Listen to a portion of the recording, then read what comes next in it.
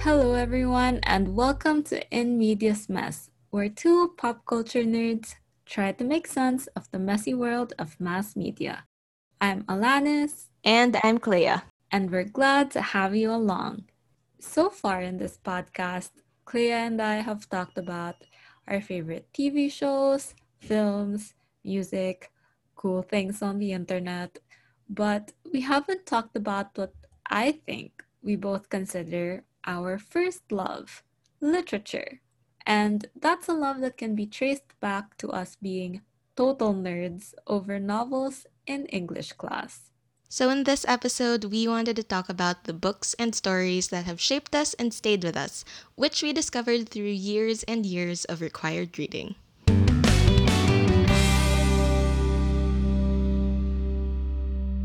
So, Clea, as kids, you and I used to talk about the things we read in English class a lot, but I'm wondering if you've ever wanted to be an English teacher. Because a part of me definitely feels like in some parallel universe, I might be one. Definitely same for me. I actually did want to be an English teacher for a while. Really? I Oh, did, and then I realized that I may probably need an English degree for that. yeah. And I was just like, never mind. Yeah, we can't turn back now. We're done with that. But I think any kid who has ever had a great teacher would have wanted to emulate them in some way. And I think that's basically what happened to us. But also, just in media in general, the character trope of the English teacher that helps the main character with their inner conflict is pretty prevalent. The cool English teacher for sure.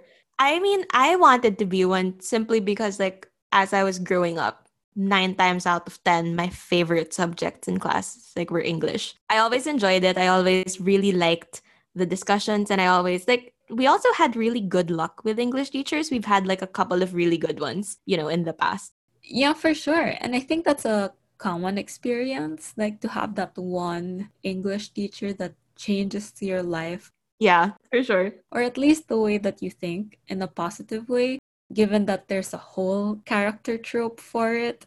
And we're very lucky to have had several really good ones.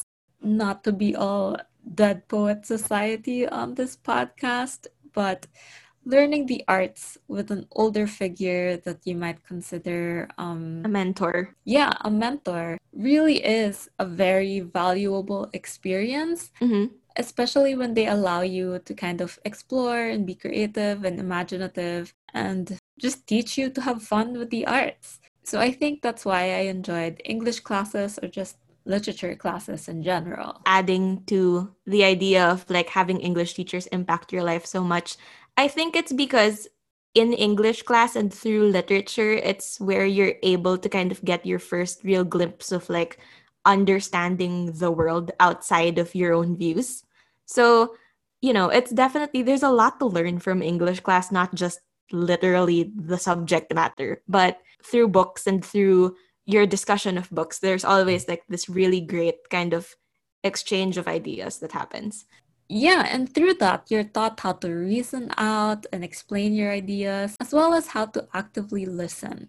And it becomes a space where you're able to explore your worldview and have your perspectives be challenged and expanded. Right.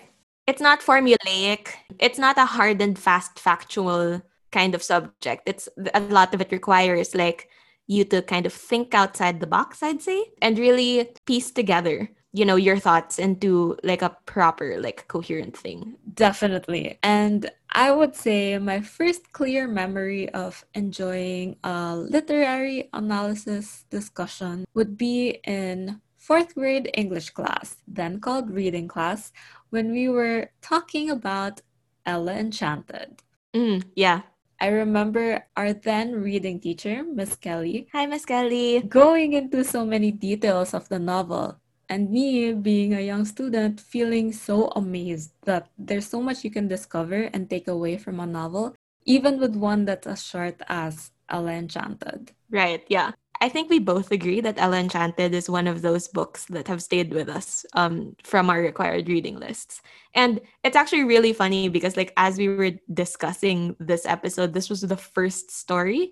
This was the first book that came out, and we read this in grade 4. Yeah, dude. And the thing that I find funny and a little surprising or a little ironic is that at this time we were like 11, 12, and the theme of our required reading is essentially anti subservience. And we were in a private, all girls Catholic institution. So it's kind of blowing my mind. I would honestly say that for a lot of young students, obedience is a trait that's drilled into their heads in schools, like oftentimes to a fault. And Catholic schools, bless them, have a tendency to kind of lean on this blind, dogmatic obedience. There's a whole nother discussion to be had over there. But the fact that this book that was, prescribed to us in grade 4, which talks about, obedience without question being something of a curse that you should not aspire to, was very groundbreaking, to be honest. I don't think I realized how groundbreaking until much, much later. Yeah, definitely. I didn't realize how funny it was, to be honest, because it has themes of, independence and thinking for yourself. And that's not necessarily something that's cultivated per se in that environment. Blind obedience is sometimes or oftentimes expected of you, not even just in school and other similar institutions, but even in families.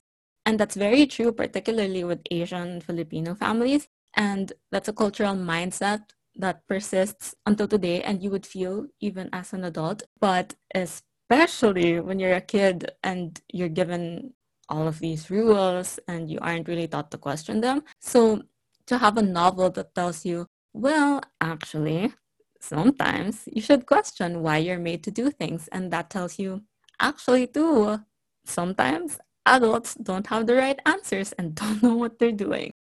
I think that's a good thing to kind of impart to children. And it's interesting to learn within school given the nature of it. I remember the discussion on this being really, really interesting. And I remember a lot of us being very involved because a lot of the discussion sort of also revolved around how you were expected to obey and how you were expected to do this and that and like be a proper lady or whatever, that was like taught to you not only in school but also at home and by society. And so having that space as a young child to really kind of like sit down and think, maybe this isn't something that I should be just like blindly accepting. This discussion in this book changed how we viewed not really our upbringing, but like how we viewed like certain values that we were taught. I guess how we viewed gender roles in society too. Because, like you said, as young girls, we were taught to be quote unquote proper ladies. It's so funny to me because in the novel, Ella goes to finishing school. Right. And finishing school is like the exact same concept as an all-girls Catholic school. Plus, like we said, it's not just in school. At home or in other places, you would hear the phrase kababae mong tao, which is like a comment meant to be a signal for you to stop and fix whatever you're doing because you're not behaving the way a proper lady should be behaving. So in that way, I feel like a lot of young kids could easily relate to Ella. Sort of moving away from like the deeper analysis, it also just was a really fun book. Yeah, I had so much fun. I've always loved fairy tales, and in tandem, I've always loved fairy tale retellings. It's super fun for me to see new interpretations or explanations of certain details. Like for Ella Enchanted, the like if the shoe fits scene was set up very well because of a certain detail in the novel where like Ella had like fairy jeans that made her feet tiny. Stuff like that I really enjoy because it gives you kind of like an aha moment while reading it. It's always fun when you have a classic story that's told in a different way. And, maybe it's just like the literature nerd in me, but I've always really liked reading through different retellings and figuring out like how they get the point across in like a different way. And I guess in a contemporary way, because there will always be cool new parallels and comparisons to present day that you could make with classic tales. For sure. And I think one other reason why I would class this as like required reading in life. This was released a year after we were born. Oh my God. And so much of what it talks about is still very much applicable to society today. And I can bet that if it's still required in grade 4, I hope it is. So many kids will really like learn so much about themselves through this book as long as it's discussed properly. Discussed properly and in an enjoyable way. Because again, we were kids when we read this, and it was important in this part of our like reading journey that one, we were given a book that was relevant and fun, and two, we were discussing a fun book in a fun way because we would not have been engrossed otherwise. And it would set the tone for how we would feel about required reading in the future. So shout out to Miss Kelly in grade 4 for making this such a fun discussion. We're very, very thankful. Also, shout out to her because she made me realize how great it is to have like a propensity for languages. Like I remember that was a very clear thing that I picked up from our discussions. I really wanted to have that same ability that Ella had. Yeah, when she could speak, was it troll, ogre? I don't remember. Yeah, she could pick up the languages of the other like kinds of characters. And I was like, man, I don't have that. I only know 2 languages. I know. I feel like this also might have been like one of the things that spurred my very short-lived attempt at Spanish.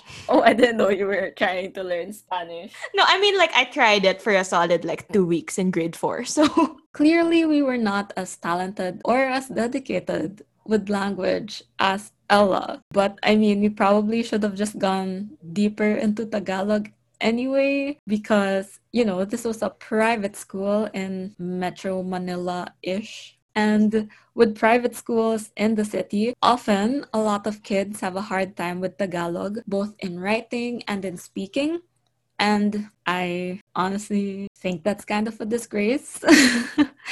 Although, obviously, there's a lot of nuance to that, considering how systematic our problem with language really is. So it's not necessarily like the kids' fault, but in very simplistic terms, it's just sad that Filipino kids who live in the Philippines and grow up in the Philippines struggle so much with the language. But this is where I think knowing about Filipino literature and Filipino heritage comes in. And I started to feel very strongly about the importance of that when we read Without Seeing the Dawn in high school. okay, let me just like put it out there. Without Seeing the Dawn, it's my number one favorite like required reading of like all time, but it's also my number one like it's my number one favorite piece of Philippine literature. I think it's genuinely one of the best books that I have ever read.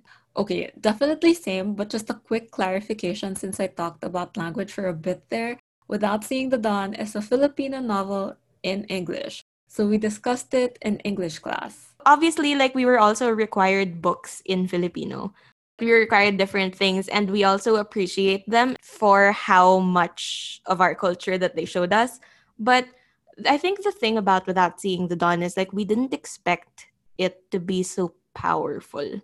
And to be fair, prior to first year high school, which was when we read this, we barely read any contemporary Tagalog or Filipino language novels. Even for school, I think it was just like Florante at Laura. Add to that fact that Western cultural dominance had us mainly reading English novels for leisure. So that's why it was so game-changing for us to read about the Philippine experience in English, about life in the Philippines. Basically, it's our turning point to start actively searching for Filipino literature. So, just a quick backgrounder because this isn't a book that's too often required. Without Seeing the Dawn is a novel by Stevan Havillana, and it was published in 1947, with the title being taken from a quote that Elias says towards the end of Noli Me Tangere. It's a 2-act novel. The first act, called Day, talks about life in Panay Island before the Second World War, and the second act, Night, talks about how the island has changed during the American and Japanese occupation, basically during World War II. Yes. So, like a lot of literature we read in school, it is colored by our colonial history. But I'd like to reiterate what you said that we didn't expect for this novel to hit us as hard as it did. I agree 100% because, okay, kids have different interests. And not everyone is necessarily inclined to like reading for leisure. And this is required reading. So for sure, there's going to be some pushback. And it's very rare to have a big group of people almost universally like a piece of required literature. But I honestly think Without Seeing the Dawn was pretty much a positive experience for most of our batchmates, if not schoolmates. I have no data for this. But yeah, I remember people being very emotionally invested, particularly with what happened to Agpang, the Carabao, and Alicia. And, they're not necessarily like the big events in the story, but I remember coming into class when we had to discuss those chapters and the collective kind of despair and shock. And that level of engagement was something that I didn't see beforehand. Yes, we did have good discussions in reading classes before, but I felt like as a group, there wasn't much of an emotional stake in the story until Without Seeing the Dawn. I remember first year English very well. Hi, Miss Ocampo. And I remember the discussions on Without Seeing the Dawn. Like, these English classes in particular would leave me absolutely drained by the end of it, but in an incredibly fulfilling way. Yeah, oh my God, you're so right.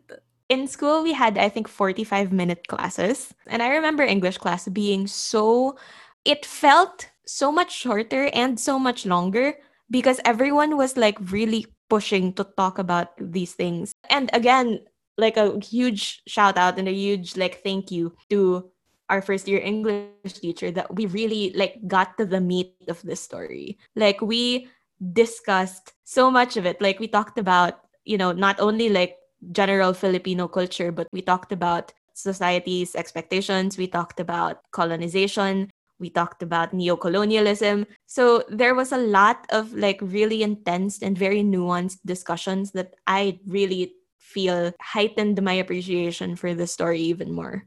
And that's the thing too with required readings is that how much your students end up liking the material is highly dependent on how it's discussed.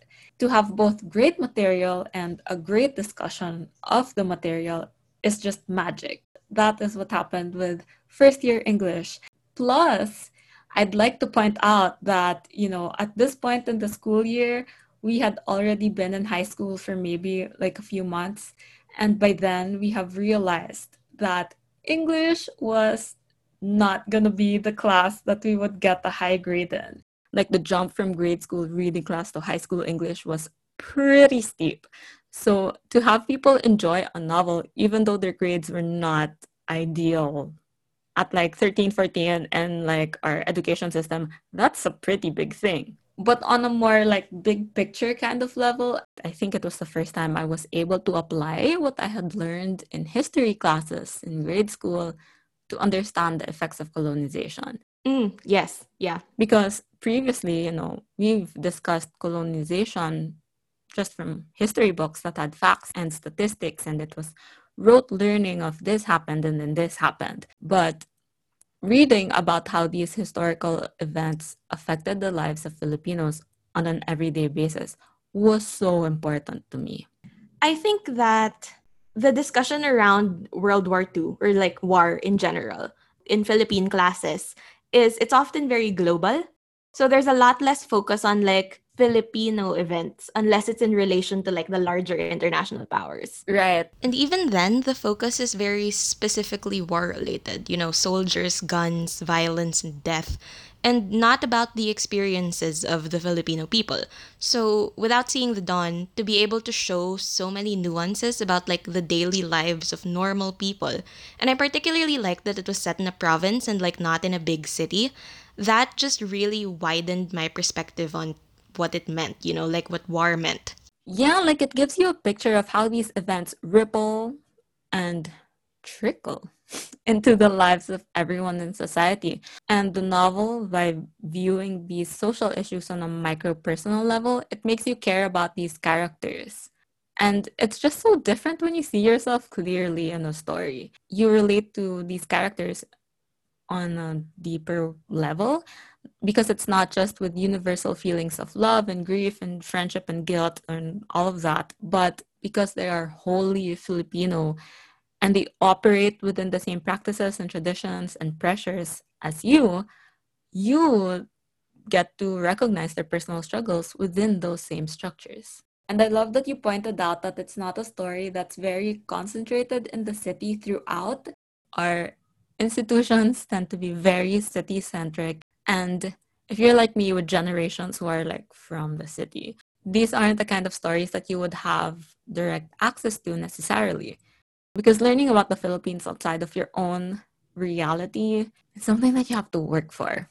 It's not a given. That's very true. It's not a national prerogative, but is highly dependent instead on the resources you have at your disposal to access information about your heritage and also how closely your environment interacts with that heritage. And that's something that I'm so eternally frustrated about. Same. Alanis and I share like the frustration that I can probably draw a family tree of all of the Greek gods, and I barely know, indigenous religions. Like, I don't understand our legends, I don't understand our origin stories, our folk tales. So much of it is lost in the mix of like when we were colonized, and so much of what we learn is in relation to our colonial past, and there is a lot of merit in knowing that, but it's a frustrating thing because like I feel like not having the connection to our indigenous cultures and our indigenous roots makes it harder to understand who we are today. Definitely. And I mean, it's not that we don't learn about these things on some level, but it's just not built to be ingrained. Like, I think we only had like 1 quarter on Filipino myths and legends in high school. And, our appreciation for our own culture is largely overshadowed by the dominance of other cultures because it's rarely reinforced outside of test papers and 45-minute classes. And that doesn't mean individually we're absolved of the responsibility of putting in the work of learning about the Philippines. It's just kind of, why does there have to be so much extra work? There's so much inaccessibility. Even Without Seeing the Dawn is an example of that because, again, it's not a widely required novel. And with the amount of time we dedicate in history classes talking about our colonial past, you would think that it would be, if not, required, at least suggested reading. Like, let it be introduced at least, because it tackles the intricacies and complexities of colonization. And it's not just like the bigger picture of like colonizer colonized. By intricacies, we mean the psychological effects of these shifts, how it affects your relationships, how it affects like different parts of daily life. And that was just something that was so new to me when I read this book. Yeah. I'll be completely honest, I haven't read this book in a very long time. But I do remember the feeling I got after reading it. I was just angry and relieved at the same time. As a Filipino who could like see myself in these characters and these stories, it was so frustrating because, this was a part of my history and this was something that I felt was, wrong.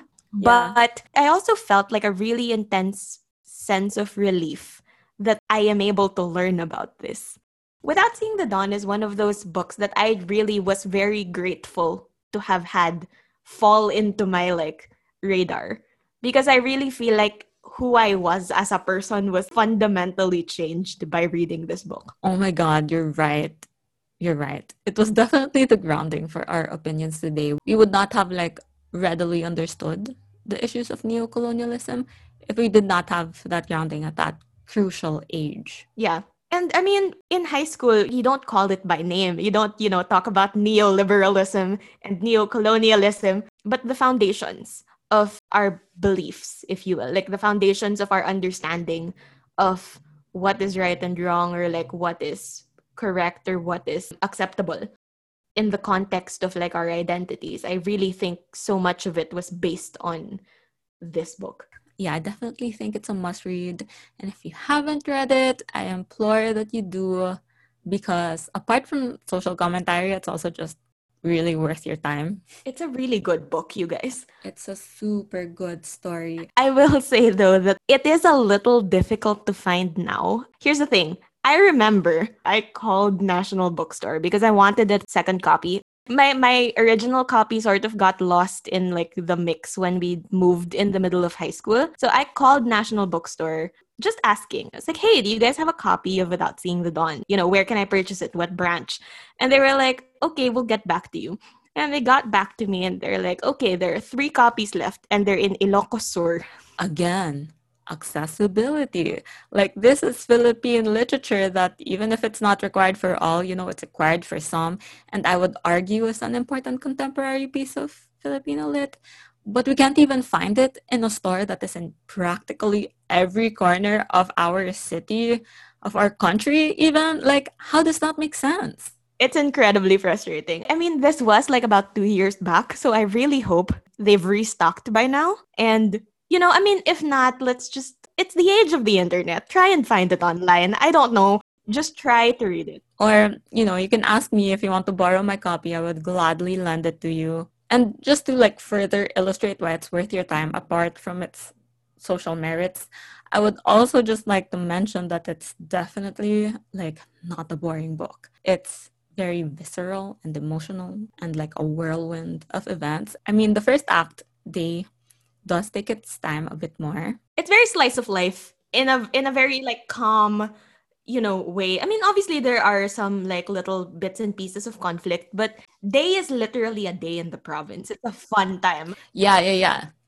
And then you get the night where like things are going down and it's just tragedy after tragedy after tragedy. I felt like I was holding my breath for most of like the second act. Yeah, which I guess is an accurate portrayal of war.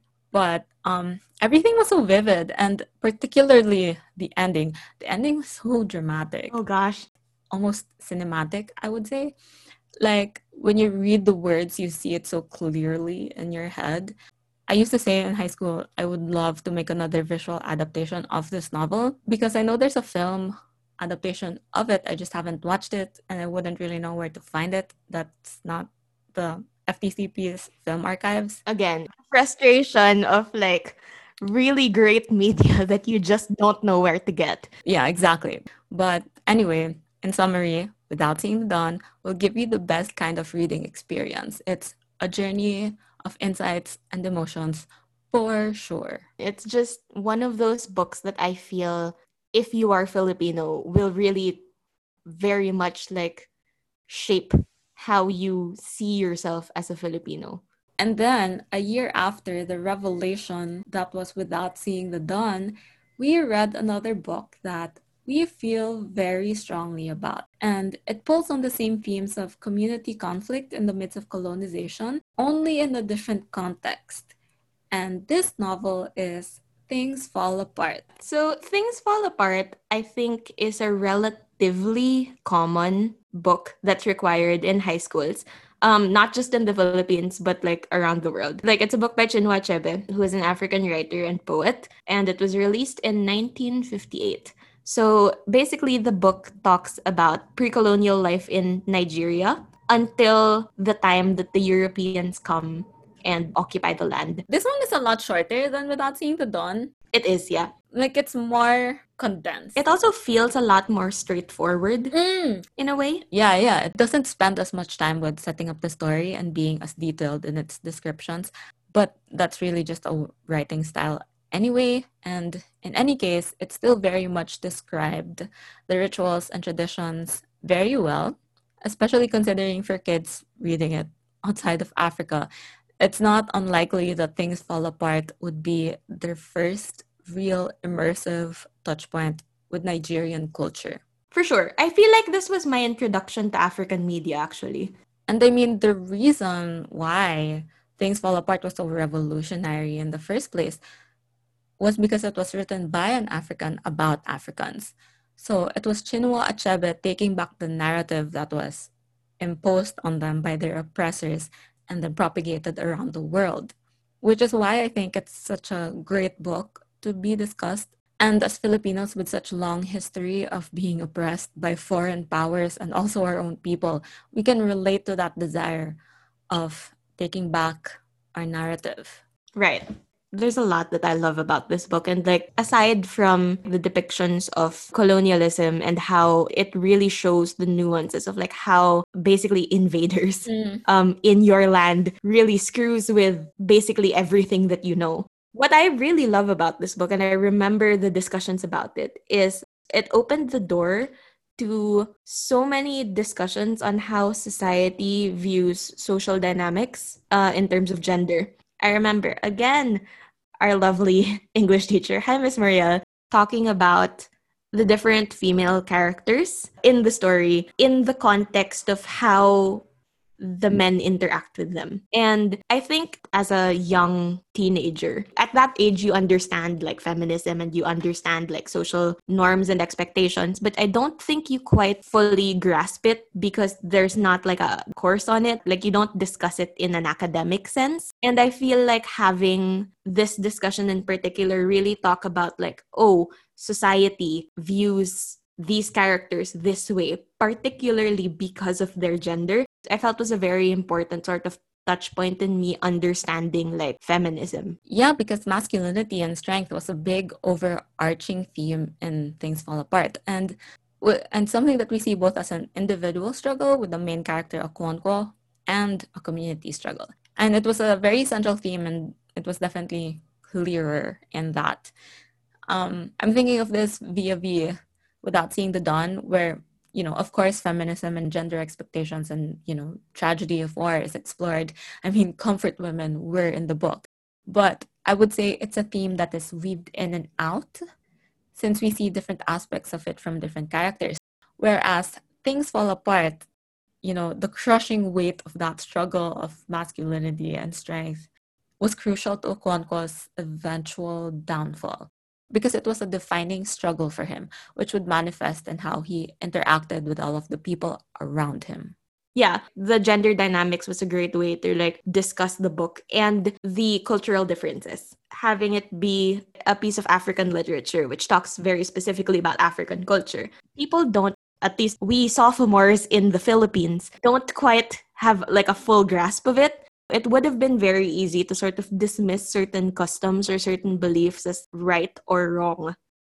And I just remember like how detailed those discussions were when we talked about like, oh, this character does this action.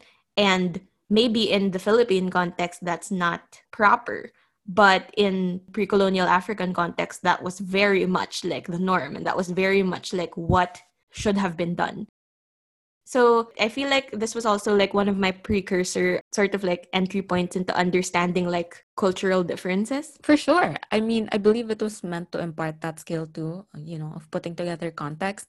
Because unlike Without Seeing the Dawn, the context of African culture and Nigerian culture is something we had to familiarize ourselves with beforehand. And I remember very clearly having a lot of sessions and activities dedicated to understanding Nigerian traditions, belief systems, and customs, especially of that time, so that we could appreciate it more before actually getting into the story analysis. Right, yeah. And then again, learning it after Without Seeing the Dawn, which had similar themes and conflicts in a different context, puts into perspective the connections you can make across borders and, stuff about human patterns and cycles. I'll be completely honest. Whenever I talk about literature that I read in high school, and it's a topic that comes up quite often, which really tells you everything you need to know about me. I like talking about Without Seeing the Dawn and Things Fall Apart in tandem. A lot of what it teaches and a lot of what it tackles are very, very similar. I will say, though, that with Things Fall Apart, I feel like this had a much more overt characterization of colonizers as villains. Oh, yeah. And I loved that dynamic. It was great. I'm trying to recall, and I think in Without Seeing the Dawn, they actually barely mention the Japanese. I could be wrong, but yeah, Without Seeing the Dawn, you kind of get the understanding of how colonization and like war screws people over through context clues, because they're very much hyper focused on like your main characters and the lives that they live. Yeah, and the trickle down effect of the war, because it was like a progression until they eventually couldn't run away from it anymore. Whereas Okonkwo more directly felt the threat of the occupation throughout, I think. And I particularly like that we have Okonkwo, who is, again, like a very complex, very flawed character, which I really appreciate. But you clearly see that there is an enemy, that is the European occupation. And honestly, reading it in high school, that felt very radical, because I feel like for a lot of discussions in English classes and like, history classes, you talk about colonization and you talk about how it changes pre-colonial society, but you very rarely paint it as a bad thing. You just treat it as a thing that happens. Yeah, I was gonna say, like, they attempt to discuss it in a neutral, almost clinical way. There's this one time I remember in history class, we were supposed to think about like good things that came from the Spanish occupation, like in tandem with all of the bad things. And like this is a clear memory because I was having such a hard time thinking of one because everything that I thought of, I was like, yeah, no, I don't, that's not a good thing. So I was slightly uncomfortable with that discussion point. And so things fall apart, leaning into that more radical perspective is so important, just by allowing you to feel like a radical perspective is valid. And I mean, with both things fall apart and without seeing the dawn, it doesn't really like tell you necessarily. Like it's not a prescriptive thing that they tell you that, oh, colonizers are terrible people. But it's one of those things where they really do paint it in such a human way. Um, aren't colonizers evil? I'm just kidding. Or am I? But anyway, yes, definitely. I do think they weren't necessarily prescriptive. Again, literature is there to help you build and challenge your worldview. With both of us, I feel like, we're very comfortable saying that we lean left of center. And I really do think that a lot of it is because of books like these that we were really able to dissect and understand in the context of us as people, in the context of society at large. And that I think is like one of the most important things really that you can teach in a classroom. Yeah, like going back to what we mentioned in the beginning, English class is there to help you explore and be creative, but it also helps you be a good listener and be critical and discerning and reflective. And that includes both, about your identity as an individual and also as a part of a community, like finding your place in society, whatever that may be. One of the reasons I personally think that I loved English class growing up was because it doesn't just teach you practical skills, it really allows you to understand the world that you operate in. And English classes really do affect your worldviews and your way of thinking. And to have good literature and to have good discussions when you're growing up, like in your formative years, is so important in really like basically shaping the person that you become.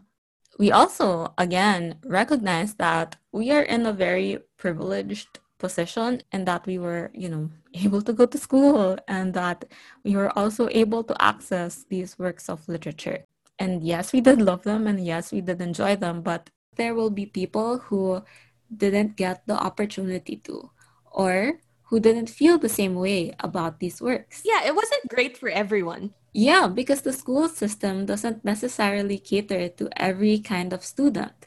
And there's still so much inequality in our education. And that has been so painfully apparent this year. So I think that just gives more weight to the question of what have we been shaped into by these realizations from our required literature or by any of the things we have picked up from school, really. And that's something that we have to think about for ourselves. But before I leave you to reflect on that haunting question, I'd just like to give a big, heartfelt thank you to our teachers. And we've kind of done so throughout this episode, but I think it bears repeating considering. Absolutely. Who are struggling with such difficult circumstances, who are basically like having to relearn how to teach at this point. Yeah, for sure. It's been tough to navigate education in such a chaotic time, both for students and teachers alike. And it's not like it was easy before, but it's definitely a lot harder now. And, the teachers who have long been considerate of their students and the teachers who do their best to make required reading or any type of requirement meaningful and engaging and useful for their students, thank you so much. The work that you guys do to allow information and knowledge to continue is just, it's great. So thank you so much. And we appreciate all of your work. Hats off to you. And thank you for trying to make our flawed education system just a little bit more bearable. I really don't think we can end it any other way, but we would also like to hear from you guys. So, Have you read any of the books that we've talked about? And if so, what did you think about them? Were there other books that you read that really stayed with you? Tell us about your favorite English teacher or your favorite teacher in general, because the world needs more positivity and we can always start with that. We're posting questions and discussing over at In Medias Mess on Twitter, so you guys can check us out there. And hopefully, we'll also be able to figure out where we can get these books and link them over there as well. That's a good idea. And I hope that we all continue to help each other kind of bridge the gap of inequalities in our education and continue to fight so that no student or teacher is left behind. That's it for us this week. Thank you for spending time with us, and we'll talk to you guys next time. Bye, everyone. Bye.